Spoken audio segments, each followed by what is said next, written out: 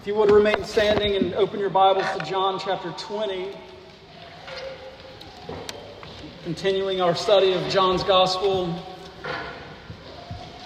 John chapter 20. Before we dive in, I just wanted to update you on two things. One, pray for Clint and his family today and tomorrow. Clint's aunt passed away on Thursday, so let's just surround that family with prayer as they mourn the loss of a loved one.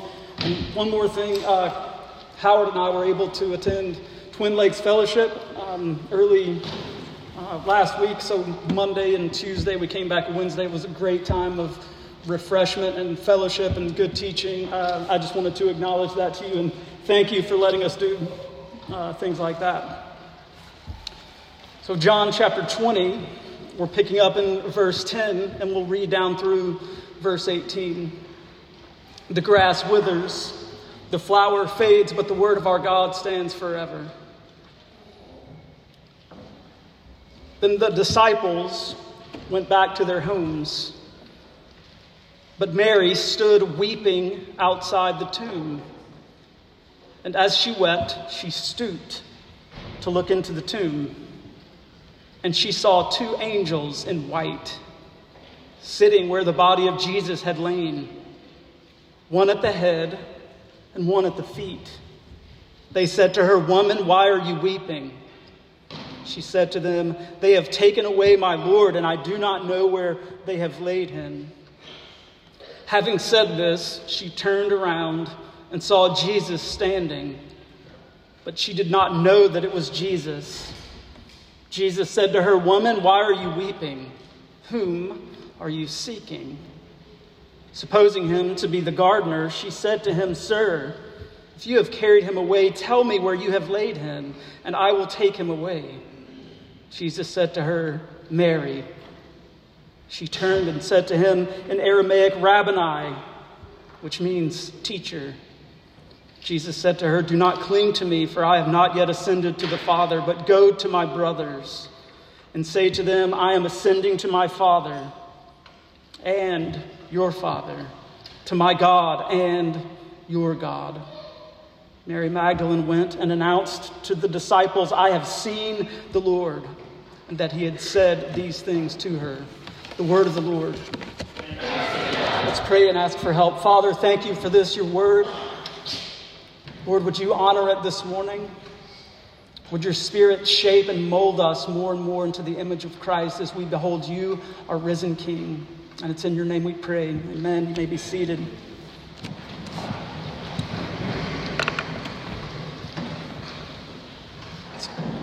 It's pretty hard to imagine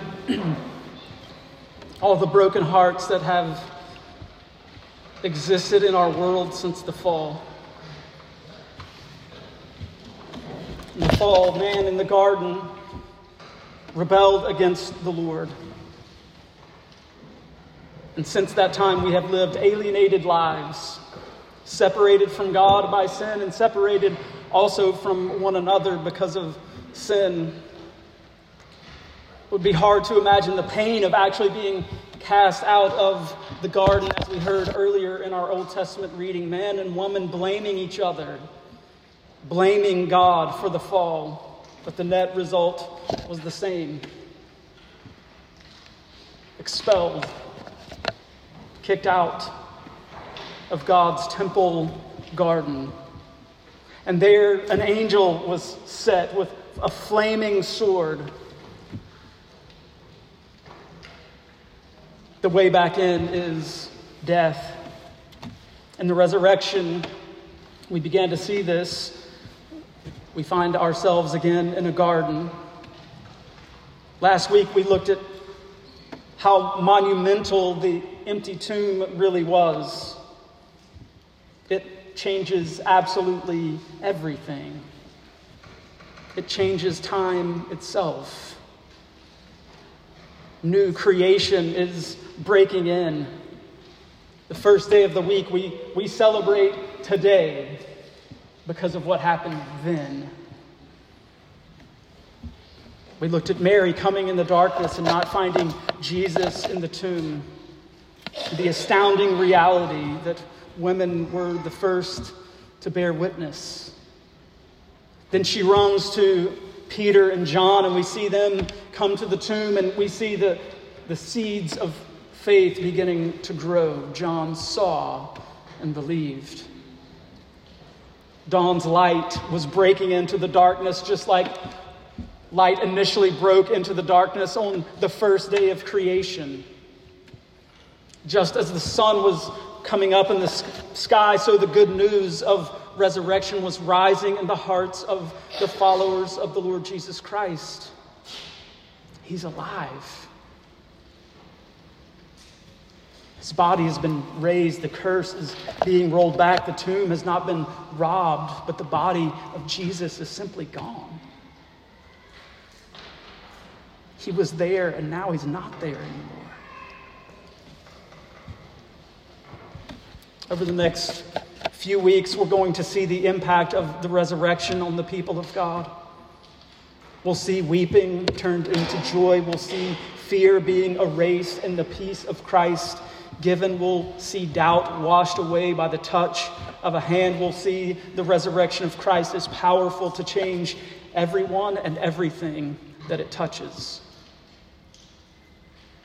All along, John has been trying to teach us, to tell us what Christ has come to do. He's bringing light into the darkness of our world. Before we dive in, there's some questions that we could ask ourselves. How has the resurrection changed you? We're going to be seeing how the resurrection changes all these people. And again, we're being taught a spiritual lesson that the resurrection is designed by God to change us, to shape us. That once we encounter it by faith, we're not the same. How has the resurrection changed your life? That's the common thread that's going to track through the rest of John's gospel, is everyone touched by the resurrected Christ is changed. They're not the same. Their lives are different because Christ is risen. So I think it's only right to ask you and to ask me, how am I different because of the resurrection? Has it changed me? The reality of resurrection is dawning, but it's not yet full.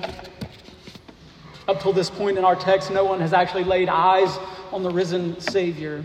We'll see our text in 4 parts: stooping to see, seeing dimly, sorrow washed away, sowing seeds of good news, stooping, seeing, sorrow, and sowing. We read in verse 10 that Peter and John had returned home. We know the story.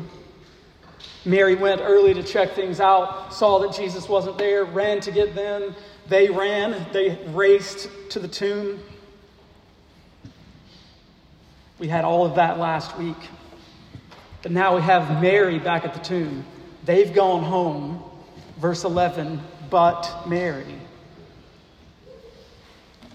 stood weeping outside the tomb. And as she wept, she stooped to look in the tomb. She had returned. She had come back. She's standing there in utter grief, utter loss. Why is she back at the tomb? Why does John keep emphasizing her, Mary Magdalene? Why her? We know that other women came from other gospel accounts, but he is zeroing in and even slowing the text down enough to show us her utter grief. She is utterly undone. Last week we talked some about her, but not in much detail. I believe that John knows his readers likely knew who this Mary was. And we're told this in Luke chapter 8, verses 1 and 2. We read, soon afterward, he, that is Jesus, went through the cities and villages, proclaiming and bringing the good news of the kingdom of God. And the 12 were with him, and also some women who had been healed of evil spirits and infirmities. Mary called Magdalene, from whom 7 demons had gone out. This is the Mary at the tomb. a formerly demon-possessed woman. Why does John keep pointing her out? Her love for Jesus is astounding. She loved much because she had been forgiven much. He's focusing in on Mary Magdalene because he's saying formerly she wouldn't be an insider with Jesus. Look at what God has done in her life. She loved much because she had been forgiven much. A social outcast in society, but brought in close by the Lord Jesus, a close friend of Jesus. Why is she weeping? You're like, it's obvious she lost a friend. I think it's bigger than that. I think we're meant to see that she is alienated from God. Her tears are similar to the feel of Adam and Eve walking away, utter failures, separated, sent away from the garden because of sin. What had once been a perfect relationship is now fractured. She had been close to the Lord, changed by him from a crazed, demon-possessed woman to a kind and generous disciple. Every single one of us here, to one degree or another, have experienced the deep pain and separation of loss. The loss of a loved one. And even if that sting hasn't hit all of us, maybe you're too young to ever really experience that, we still feel the curse. We continue to feel the results of living life in a fallen world. We have all felt isolation. Many of us have experienced what it's like to be on the outside, looking at those on the inside and longing to be there. No longer in the in-group, no longer on the inside with family and friends that we had formerly. Again, think of Adam and Eve as they're walking away from the garden. The sting of loss. Think of them looking back over their shoulder, longing to go back, longing to walk with God again in the cool of the day, longing for that perfect fellowship, but all they see is an angel there with a flaming sword.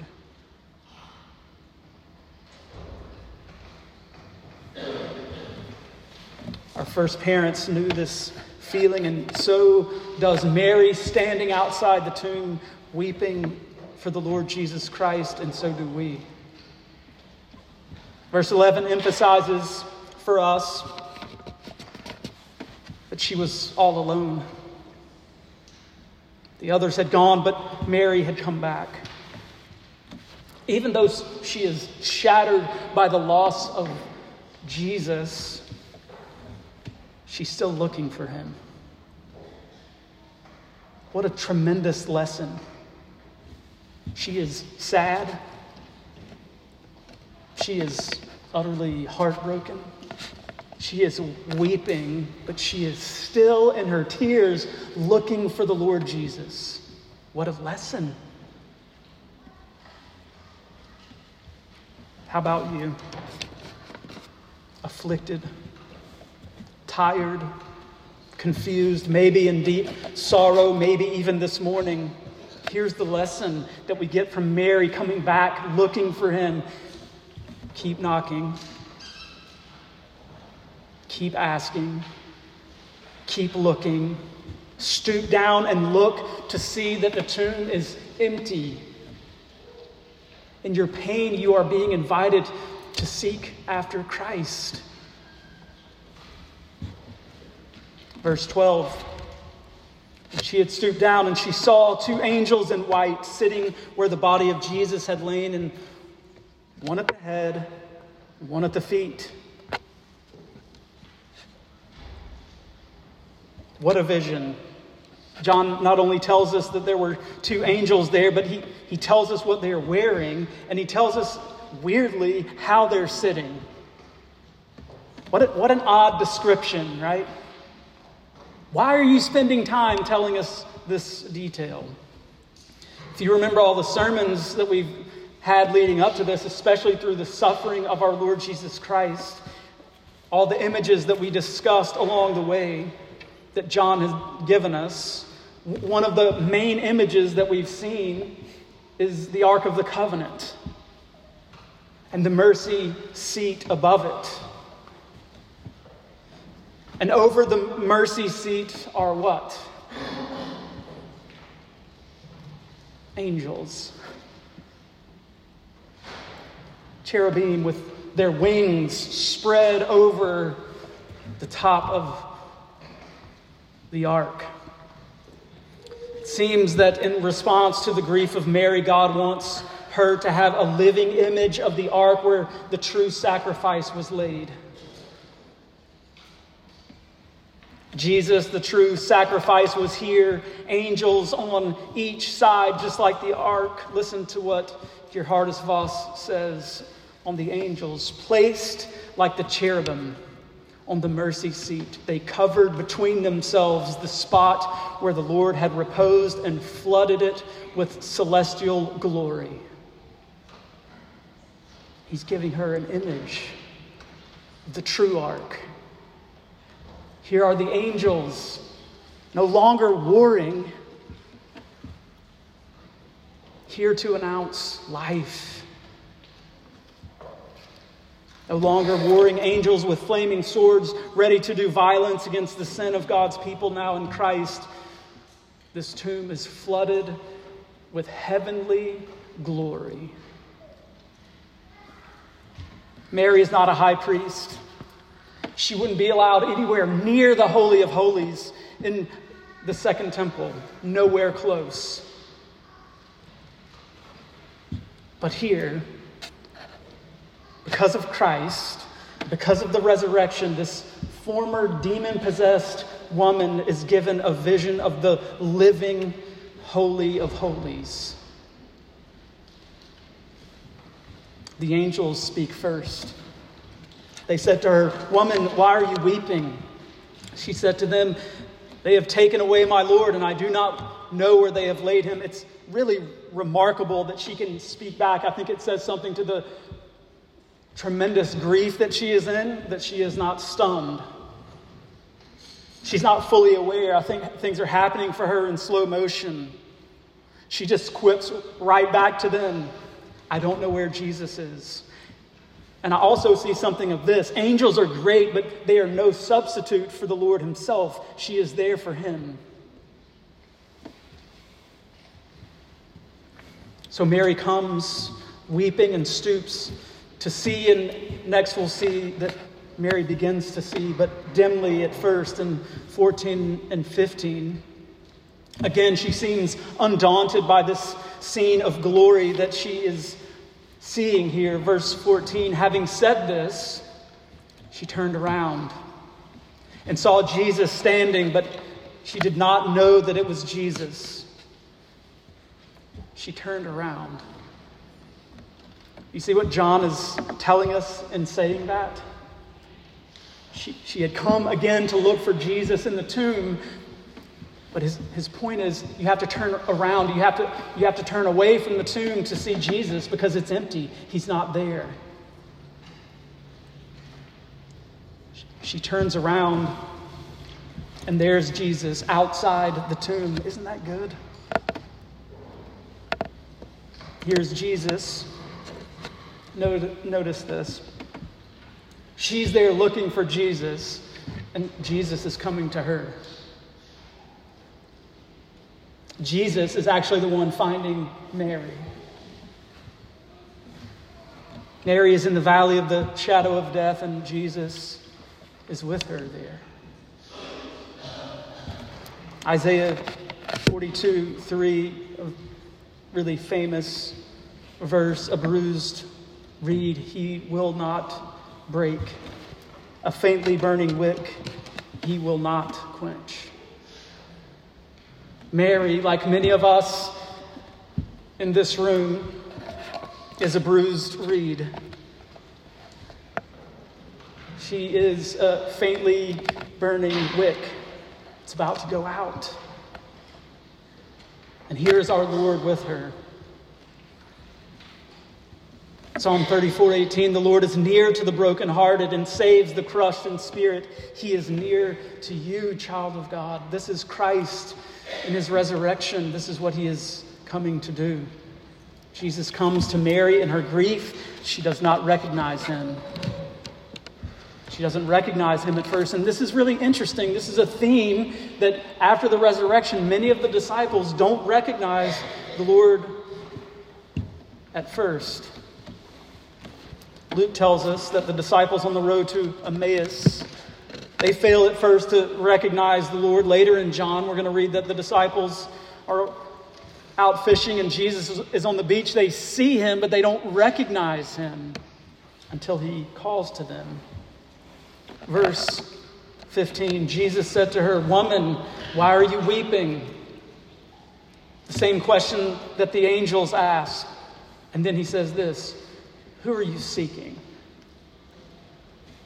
Supposing him to be the gardener, she said to him, "Sir, if you have carried him away, tell me where you have laid him, and I will take him away." On the one hand, her observation makes logical sense. We've been told that the tomb is in a garden. There should be a gardener there. Who else would be at a garden early at dawn on the first day of the week? In John, however, I think we're again being reminded and invited into the reality of new creation. Here is the true gardener, the creator from the beginning. The passion narrative of Christ begins in a garden where Jesus is betrayed. Pilate tells all listening, "Behold the man," the archetype of man himself, the first man, the true and better Adam. Jesus' resurrection on the first day of the week, new creation. A gardener in the garden. Who was the gardener of Genesis? Who planted that garden? God himself is a gardener. He puts Adam in his garden to tend it. But God himself is the gardener. She looks and she thinks, man, he's a gardener. Jesus, we'll see, will breathe life into his disciples just as God breathed life into the nostrils of the first man in the garden. Over and over and over again, John is telling us, here he is. Here he is. What is the response to Mary's grieving heart? The second Adam has come. What wrecked you before is now coming undone. Listen to Paul in 1 Corinthians 15 on the resurrection of Christ. If in Christ we have hope in this life only, we are of all people most to be pitied. But if in fact Christ has been raised from the dead, the first fruits of those who have fallen asleep, for as by a man came death, by a man has also come the resurrection from the dead. For as in Adam all die, so also in Christ all are made alive. Notice the question that Jesus poses. Why are you weeping, and who are you after? The answer to why are you weeping for Mary is very clear.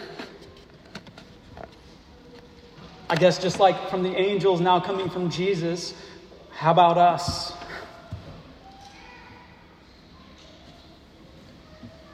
Why are you weeping? You're like, I'm not weeping this morning. And Clint was right in his prayer. Like, some of us are here utterly rejoicing.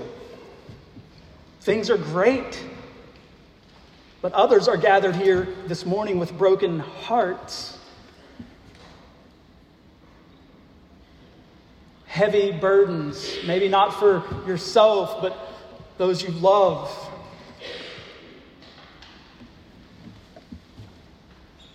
That has to accompany this next question, though.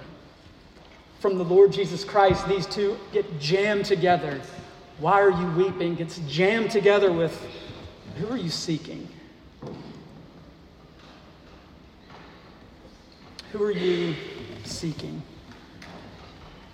Who are you seeking to give you relief in your sorrow?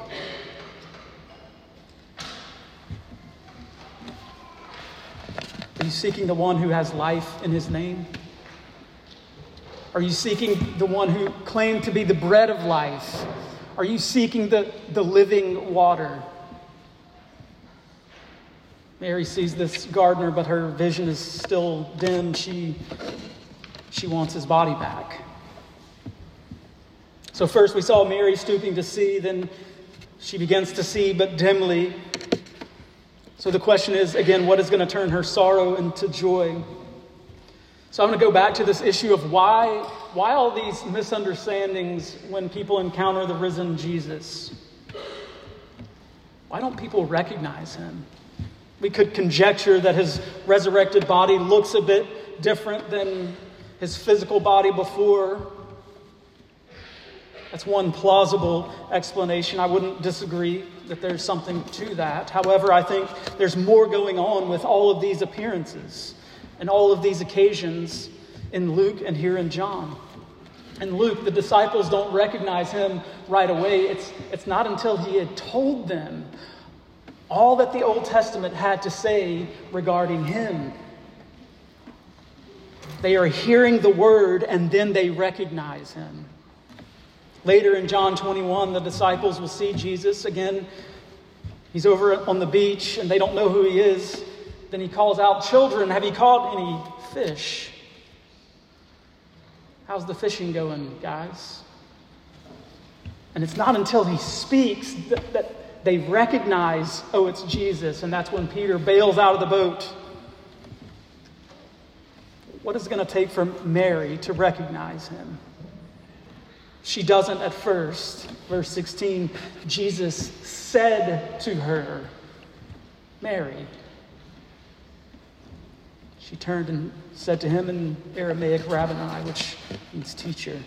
It took the word of Christ. It's no longer just the image of him. It's no longer the vision of him that is opening people's eyes. It's the word that's opening their eyes.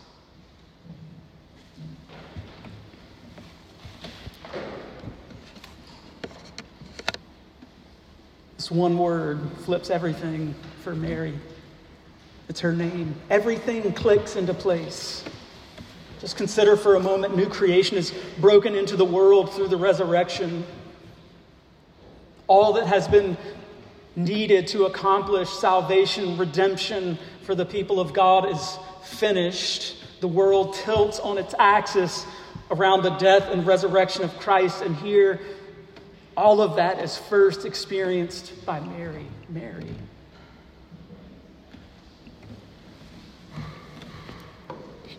This is teaching a huge lesson, I think, to all believers this morning. Coming to Christ is not like going to the DMV. Have you ever been to the DMV? It's such a personal experience. As soon as you come in, they know your name, they're with you, No, it's a terrible experience. Right? You come, you get a number, right? Quinn just got reduced to number 44. Number 44, sit here until we call your number. Then when we call your number, you better have all your documents correct, and that is what makes up your full identity. And then we'll do for you. And I'm not ripping it. We have to have it. I'm not ripping the people who work there. If you work at the DMV, that's great. It's not a personal experience. They want your number and they want your documents. They want to stamp you and get you out the door. That is not what Jesus is like. Look at the explosive beauty of what is going on. He says her name. One commentator puts it like this. His people are not just numbers in a book. They are individual people with individual needs, and He knows them through and through. Child of God, He knows you through and through. He knows your name, not an impersonal Savior. Our Lord doesn't demand that Mary take a number and have a seat. He comes to her and calls her name out loud. This, again, is the Good Shepherd of John 10. Listen again to John 10:3. The sheep hear His voice, and He calls His own sheep by name and leads them out. He calls His sheep by name. He knows every single one of them. Calvin says this: thus in Mary we have a lively image of our calling. You hear that? In Mary we have a lively image, a coming to life image of our own calling. He goes on, for the only way in which we are admitted to the true knowledge of Christ is by that voice which he especially calls the sheep, which the Father has given to him. End quote. Calvin is saying this: our calling, yours and mine, is exactly the same as hers. He comes and says your name. If you know Christ today, it is because He has called you. If you have come to Christ, if your eyes, which were formerly dim and you couldn't recognize Him, if that dimness is gone and you see Him in the full glory of His beauty and what He has done to save you, it is because He has called you. Mary's calling is just a type of what God had to do to save any one of you or me. This is exactly how He does it.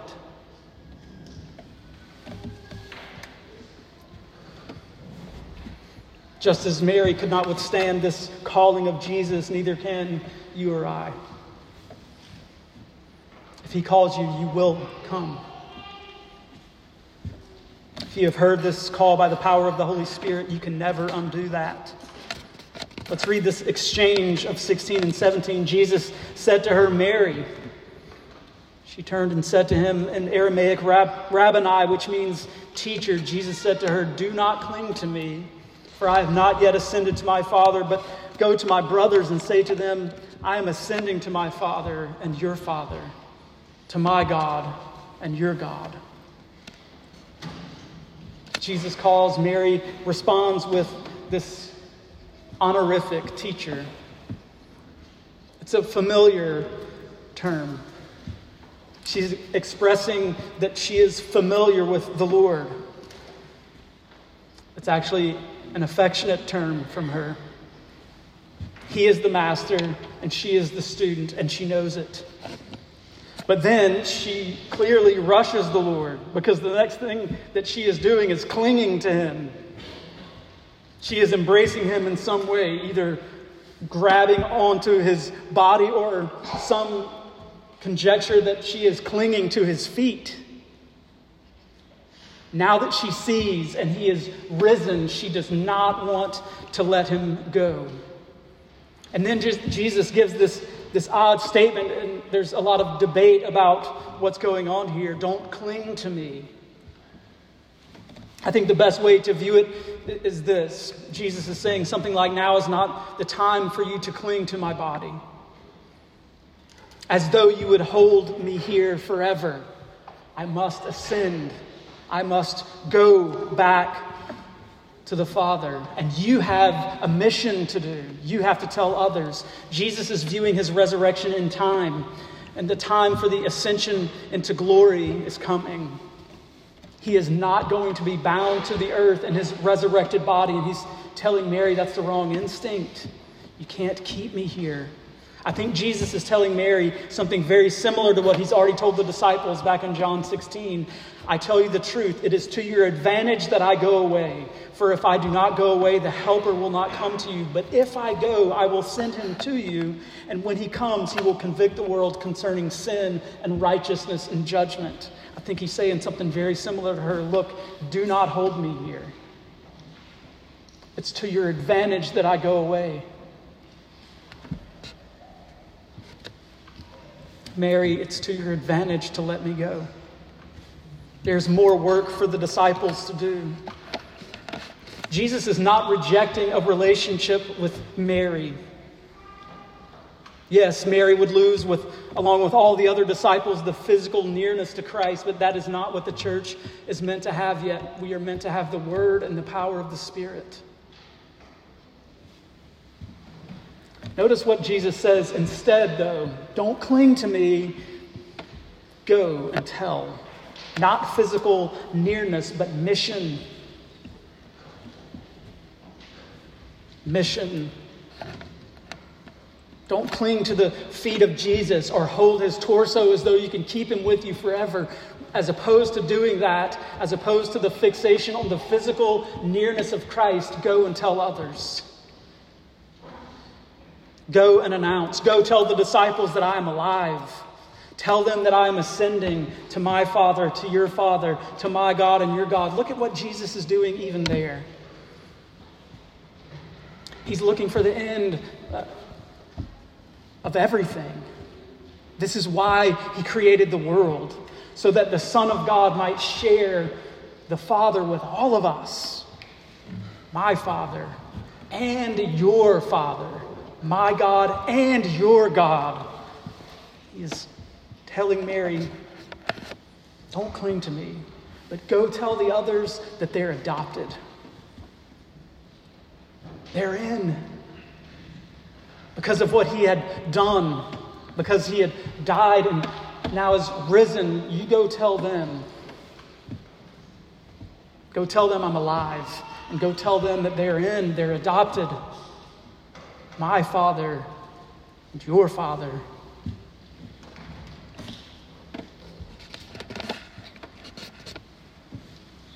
You belong to God.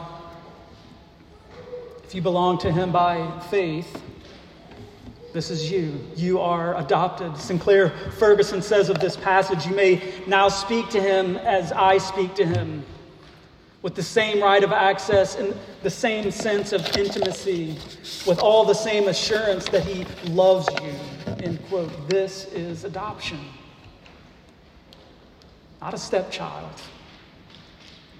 Not half in, half out. A full child of God adopted by Christ himself. You go announce this good news to them. Equal rights with Christ. All through the work of our older brother, Jesus. One last point. Mary goes in obedience, sowing the seeds of good news. Look at verse 18. Mary Magdalene went and announced to the disciples, I have seen the Lord, and that he had said these things to her.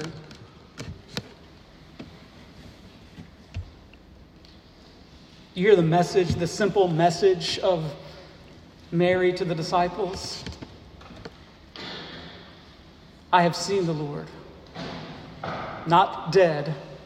He's living. He was crucified. We saw him. That was grotesque. We saw him die. We saw him pierced with a spear. We saw the blood and water flow out. We saw all the gruesome realities of his death. But I'm telling you, he's alive. I saw him. Testimony of Mary has resonated down through to this very day. This is a strategy that we can take with us as Christians into the world. Sometimes we wonder how the gospel works with our friends and relatives who don't know the Lord. How about Mary's simple, he's alive. He's not dead. The one that we saw die, he's no longer dead. I saw him. The resurrection of Christ proves in a definitive way that Jesus is none other than he claimed to be, the very Son of God and God himself. Will we hear this good news coming from Mary? Like Mary, will we take this message to our neighbors and to our world? The simple message that he's alive. Let's pray. Father, thank you for your word, for the beauty of it. Lord, for the glory of resurrection, that resurrection life has broken in to the darkness of this world, bringing light and life even to us. Lord, by your word and by your Spirit, we see with hearts of faith. Shape us and grow us in that, we pray in Christ's name. Amen.